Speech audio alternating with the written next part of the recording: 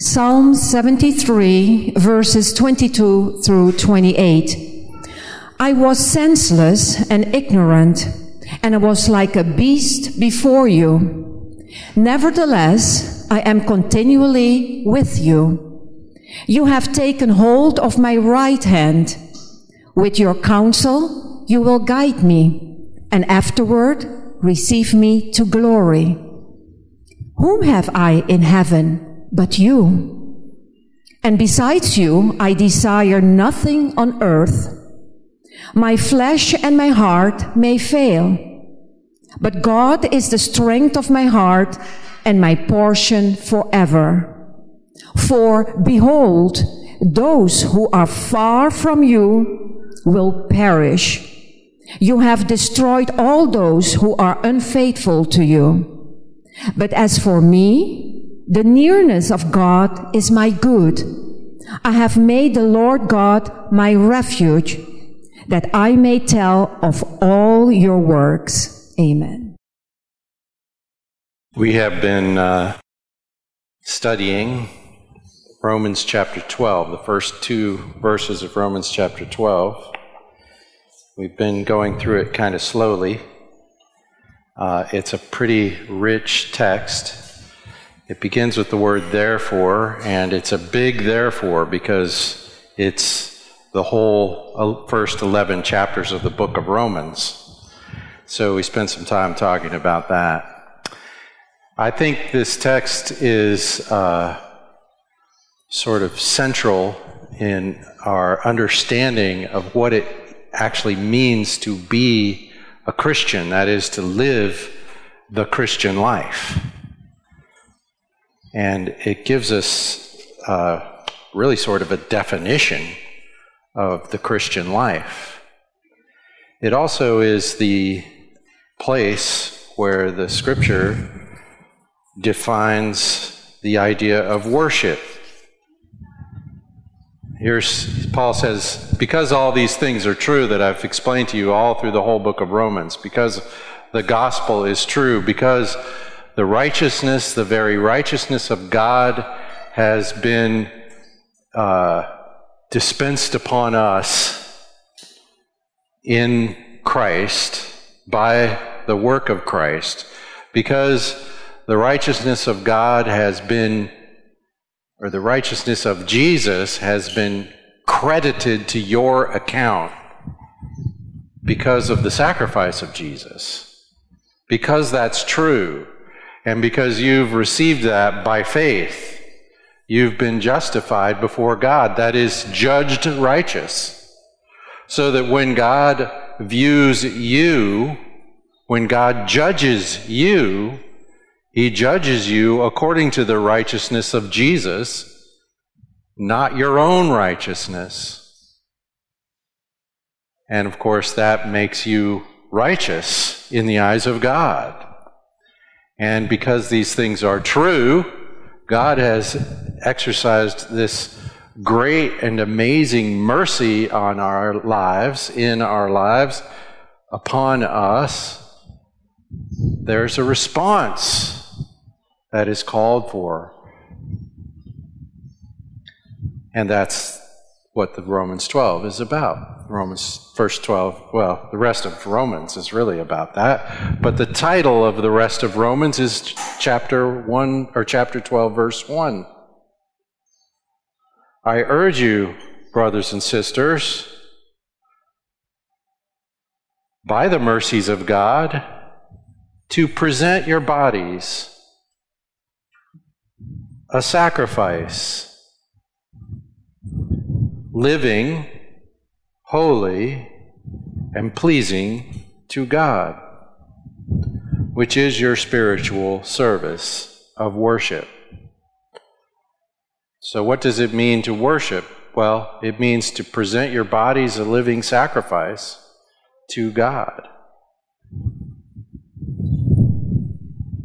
And, another way we could talk about a spiritual service is to call it a reasonable service. In fact, this word in the Greek language is logikos. It's the word we get logical from.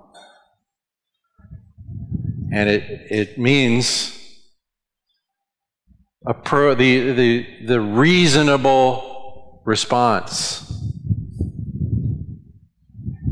And we're going to talk about that word next time, so we'll talk about what spiritual, reasonable means next Sunday. Today, we want to talk about these three descriptions of this sacrifice we are called to make. And I've given a title to this section, The Christian Religion. And I use that expression because the language of this text is the religious language of the Old Testament. It is, when Paul uses the word sacrifice, he's using the Greek word that they used for the sacrifices in the Greek translation of the Old Testament. In Paul's Bible, if you will, this word was used. And the word for worship, the word for service of worship, is all one word here. And it is the word that was used in the Septuagint, the Greek translation of the Old Testament. It is the word that was used for the temple service. Paul's very intentionally here alluding to the Old Testament practices of the temple. Now, the sacrifice of Christ has, in one very large sense, done away with all of that. In fact, if you read the book of Hebrews, you'll find that the sacrifice of Christ is the sacrifice, the once and for all sacrifice that renders the temple service unnecessary. And in fact, the temple service was only, according to the book of Hebrews, a shadow of the real thing, which is Christ presenting himself as a sacrifice for sin before God in the heavenly temple.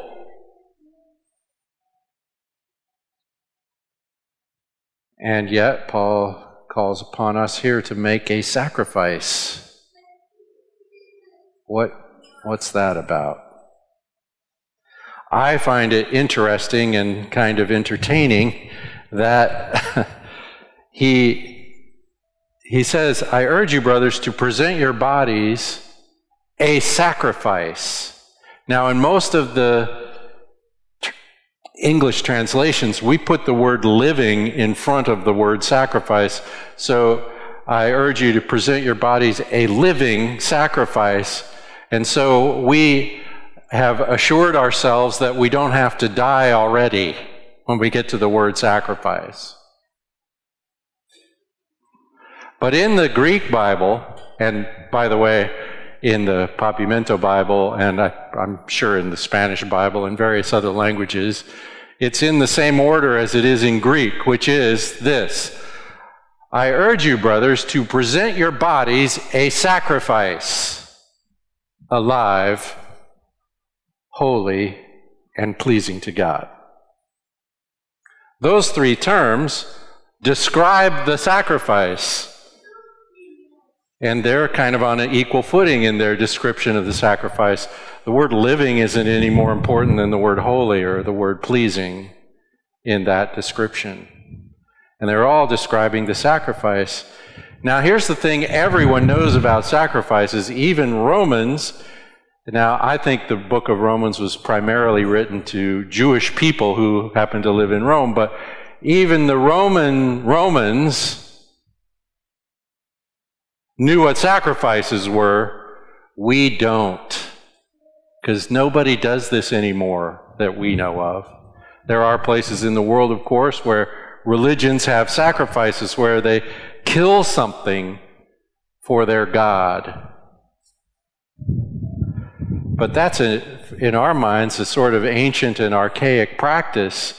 But I'm telling you, everybody in Rome knew what it was and had seen it happen. One of the controversies Paul will deal with right here in the book of Romans is whether it's okay for a Christian to consume the meat that is the result of sacrifices to idols, false gods, the Roman gods, which was actually the most common way you would get meat.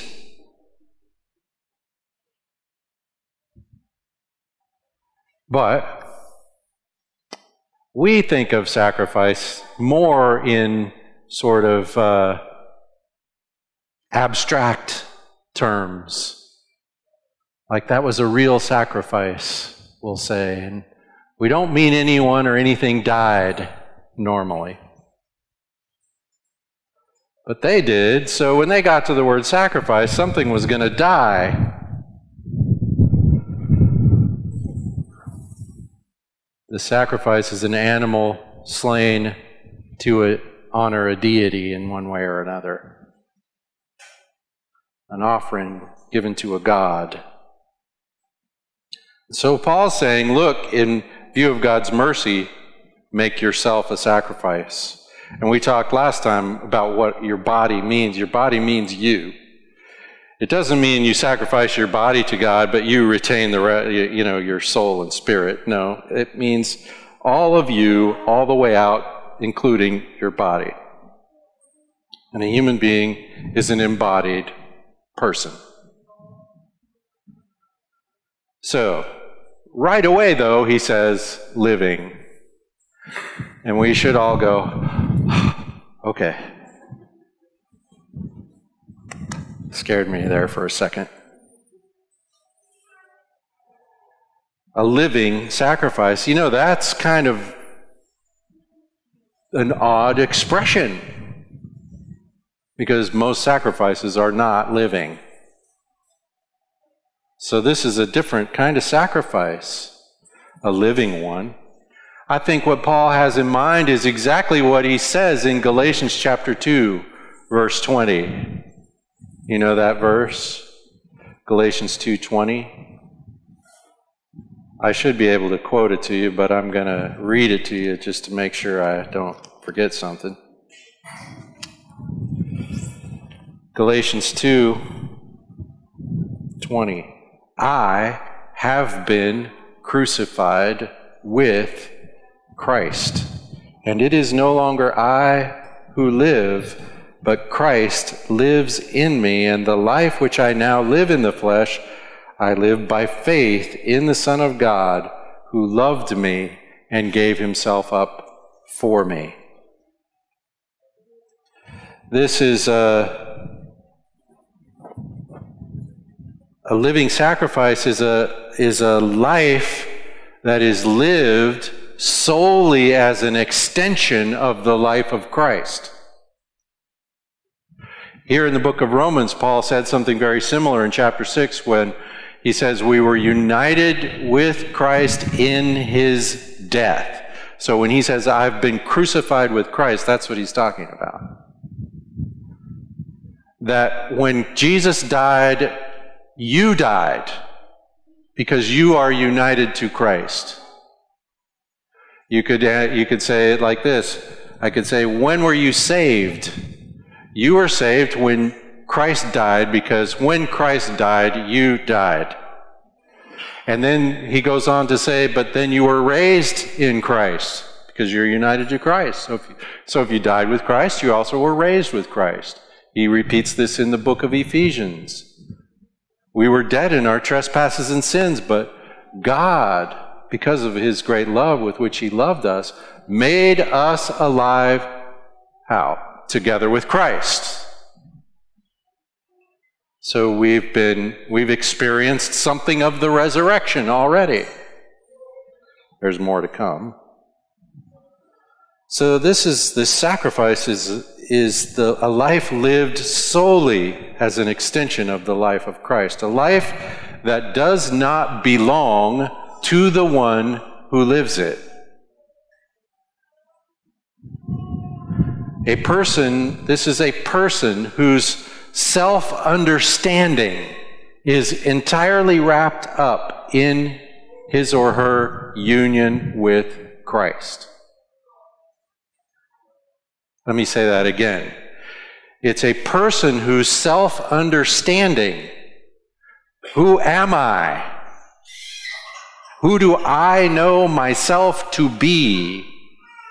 That is entirely wrapped up in my union with Christ. I don't understand who I am apart from Him. I, a living sacrifice, accepts the reality of union with Christ. And this is, of course, God's intention in the beginning when He makes man according to His likeness to bear His image. We were always supposed to walk in active fellowship with God so that we would exhibit the character of God. And so now that I've come to understand that I'm united with Christ, who I am is a person united with Christ. The life that I live, it's not my own. It's His life in me, through me. Which, by the way, is way better than how I was operating apart from Him. So it's a sacrifice alive. It's also holy. Once again, I got up here to talk about holy, and I didn't bring my toothbrush with me. You remember the toothbrush?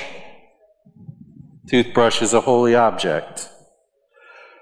Everyone's toothbrush is absolutely reserved to the one person who owns the toothbrush and uses the toothbrush. No one else can use it. It belongs entirely to one person.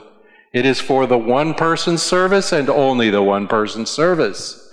And so when I offer my body a living sacrifice holy, that's what it means.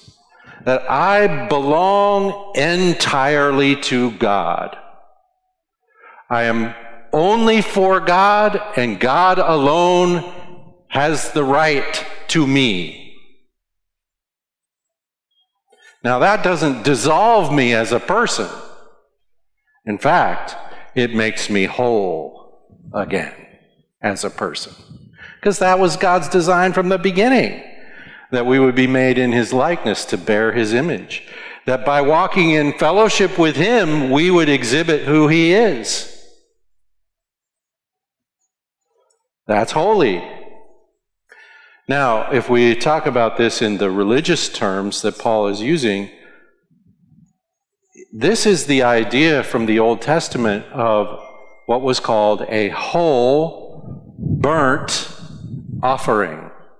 In the Old Testament system, there were different kinds of offerings. There was a sin offering that actually atoned for sin, that covered us for sin. That is the offering, by the way. Those offerings are the ones Hebrews is referring to as completely done away with by the sacrifice of Christ, because they only were like a sort of a shadow, an image of the real thing, which was the sacrifice of Christ. Nobody in the Old Testament was saved really ultimately by those sacrifices. They're saved by the sacrifices of Christ, to which those sacrifices pointed. They're sort of like saying to God, remember Jesus is coming, so don't kill us yet.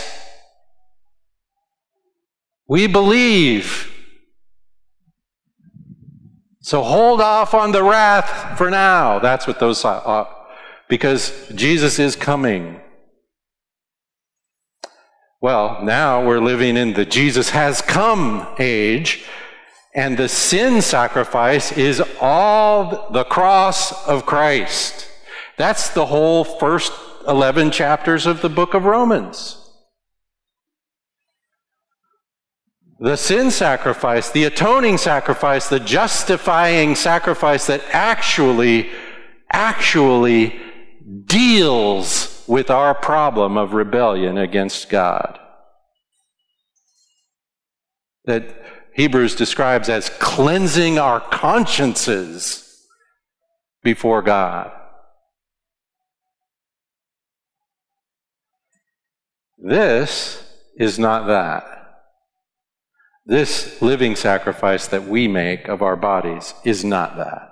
There's no atonement in it at all. It is because the atonement has already occurred that we even can do this. And so we bring a whole burnt offering. This is in the word holy. A whole burnt offering, what was that about? That was about dedicating ourselves to God and to His covenant. That's what it was about. It was part of what was required in various situations, but it was always voluntary.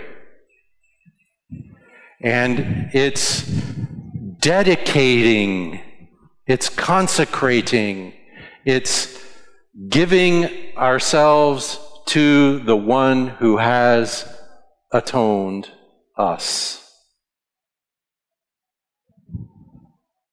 And here's the thing about the whole burnt offering. Here's why it's called whole burnt, because the whole thing was burnt. It all rose up in the smoke to God. Not a thing was left. This is the concept of holiness. It's something that is completely committed to God. That is what He's calling upon us here. He's saying, look, in view of what God has done, not might do, not could do if you do this. No, already has done. Whether you make the sacrifice or not doesn't change one thing about what He's already done. This is what you do in response. This is the calling of God to say, to be called here is to give oneself entirely to God in Christ. Not partially, entirely. Not some of the time, all of the time. To trust Him comprehensively is what we're talking about. Here's what we want to do. We want to trust God for this. Okay, and now I'll trust Him for this. And then some problem poses itself to me and I trust Him for that. And then this and this. I trust Him. Oh, I had a problem and now I've learned I need to trust Him in this area and then this area. And we piecemeal our trust. Paul says, what really makes sense in view of God's mercy, trust God comprehensively to begin with. Don't wait until you need to trust Him. Trust Him now. Trust Him now. And this is a religious decision. In other words, I do it again and again. You know, since last Sunday, I forgot. And so I come here this morning and I remember the cross of Jesus Christ and I say again, oh, I am His. Entirely. No reservation. Holy. Holy. I don't just trust God's in Christ for justification from sin. I also trust in God for direction in my daily living. Because who's the better Lord? Now, I lord myself just fine. Thank you. I do not need, I do need His assistance. He is the Lord. He is the one who knows all, who sees my situation with absolutely perfect clarity and has the necessary wisdom, seeing it clearly, to know what is right and good and beneficial to me. If I'm choosing between his will and mine, if I choose mine, I am the biggest idiot of all. I'm not trusting him comprehensively. So there is a response to the wisdom of God, the mercies of God in his wisdom in this sacrifice I make, holy. So what we're called upon to do here is take yourself, body and all, and say, here, Lord, you're better at this. I trust you. I trust you. I know I can trust you because, for heaven's sake, the sacrifice of Jesus. If God freely gave his only Son for us, will he not also with him freely give us all things? So if I don't take advantage of my opportunity to present myself to God, to put myself in his hands, to yield my will to his will, I'm just stupid.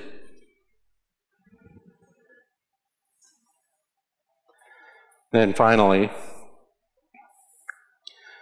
this is pleasing to God. So we present our bodies as sacrifice, alive, holy, pleasing to God. Now, some people might misread this and say, oh, so I have to make myself pleasing to God and then give that as a sacrifice. You know, Jesus has already handled that, hasn't he?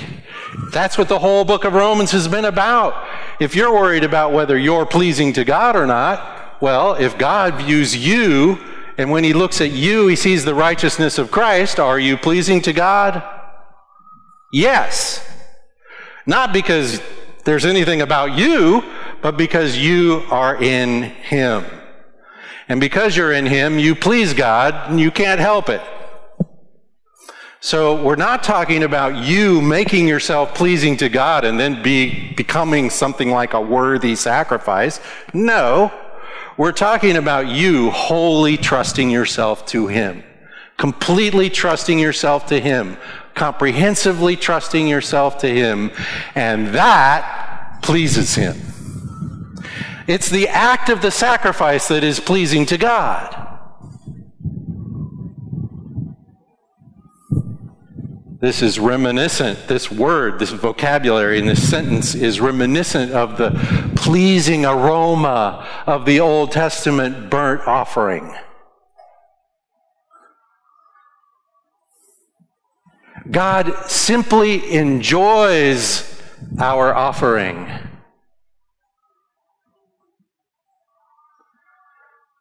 Now, this is about availability to God. This is about I'm available to God and no one else. This is holy. And that is pleasing to God. It also forms in me, obviously, a personal motive for obedience to God, does it not? If I say, okay, Lord, you're the Lord, and I can't think of any nice words. So I give myself to you because you're the one who's actually competent and able and wise and loving to run me. Well, if I say that, who's running me? It isn't me. The life which I now live in the flesh, I live by faith in the Son of God who loved me and gave himself for me.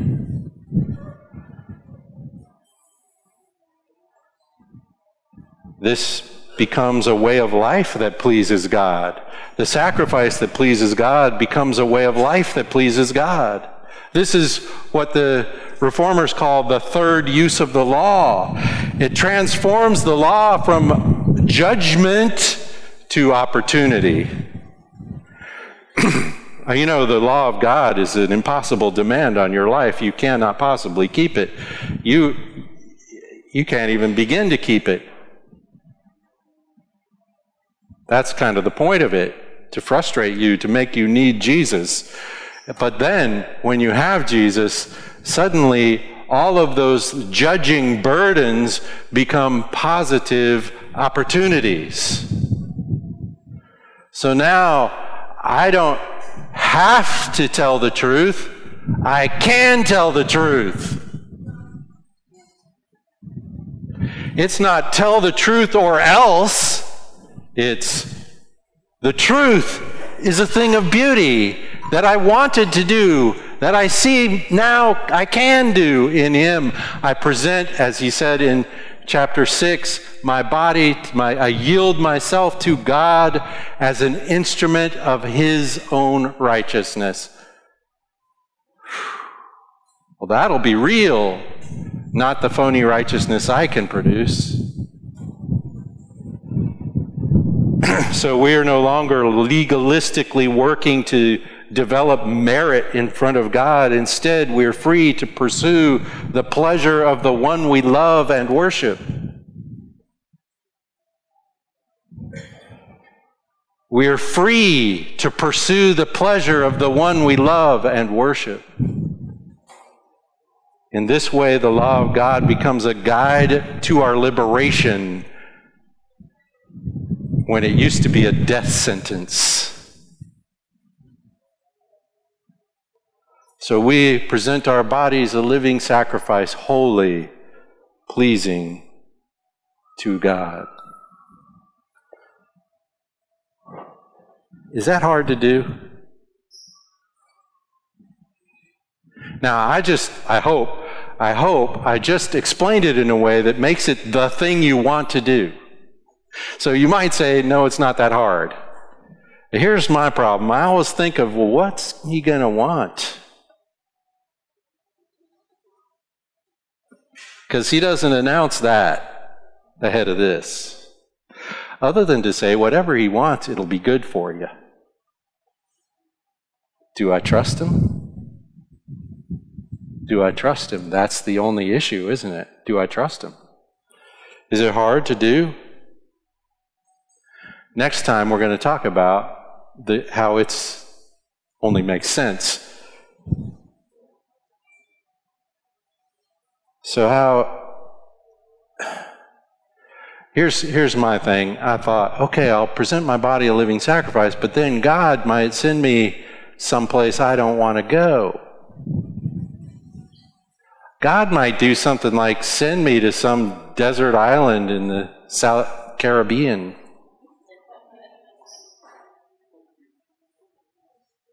He might do something like that. Here's what makes it hard. I don't like letting go of the position of Lord. Makes me nervous. So all of this has to be in view of God's mercy. You always have to pile it up against, wait, God loves you. God loves you and loved you in Christ beyond your wildest dreams. God loves you. And God has your good in mind, like the psalm, the nearness of God is my good. What that means is the thing I prize is actually to be with Him. Not that being with Him gives me some other good thing, but He's the good thing. If you're justified by faith, reconciled to God in Christ, if you're united to Christ in His death and resurrection, if you're born again to new life in Christ, God has laid claim on you. God has claimed you already if you are in Christ.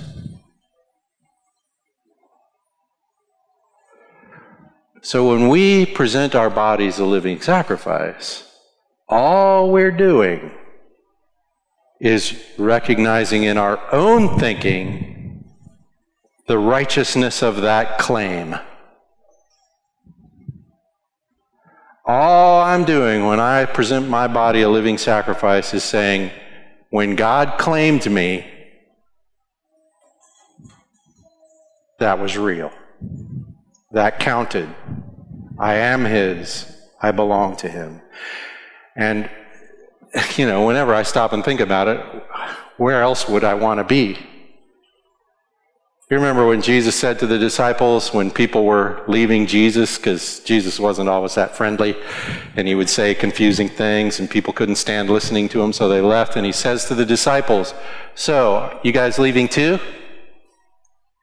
You remember what Peter said on their behalf? We have nowhere else to go. You have the words of eternal life. So, really, when I present my body a living sacrifice, I'm simply confessing to be true something that was already true. I already belong to God because of the sacrifice of Christ. He bought me. I am His. He has laid His claim upon me, period. And all I'm called upon to do in this text is keep remembering that reality and keep deciding you're going with it. This is a decision you make in response to God's mercy. It's a conscious choice to make in view of God's mercy. I have been claimed by God. I am His. He is mine. I present myself to Him. He can do whatever He wants with me. That's what we're talking about. Father, we thank You for Your grace that makes these things possible. Lord, it can be scary to us to trust someone else in such a radical way. But Lord, we have come to believe that it's in trusting You that we are born again, and that we are alive, that we are connected to the very source of all things, that we have righteousness, that we can be righteous, that we can walk in newness of life. Father, we want to seize that opportunity. We want to trust You completely, which we can only do in Jesus' name.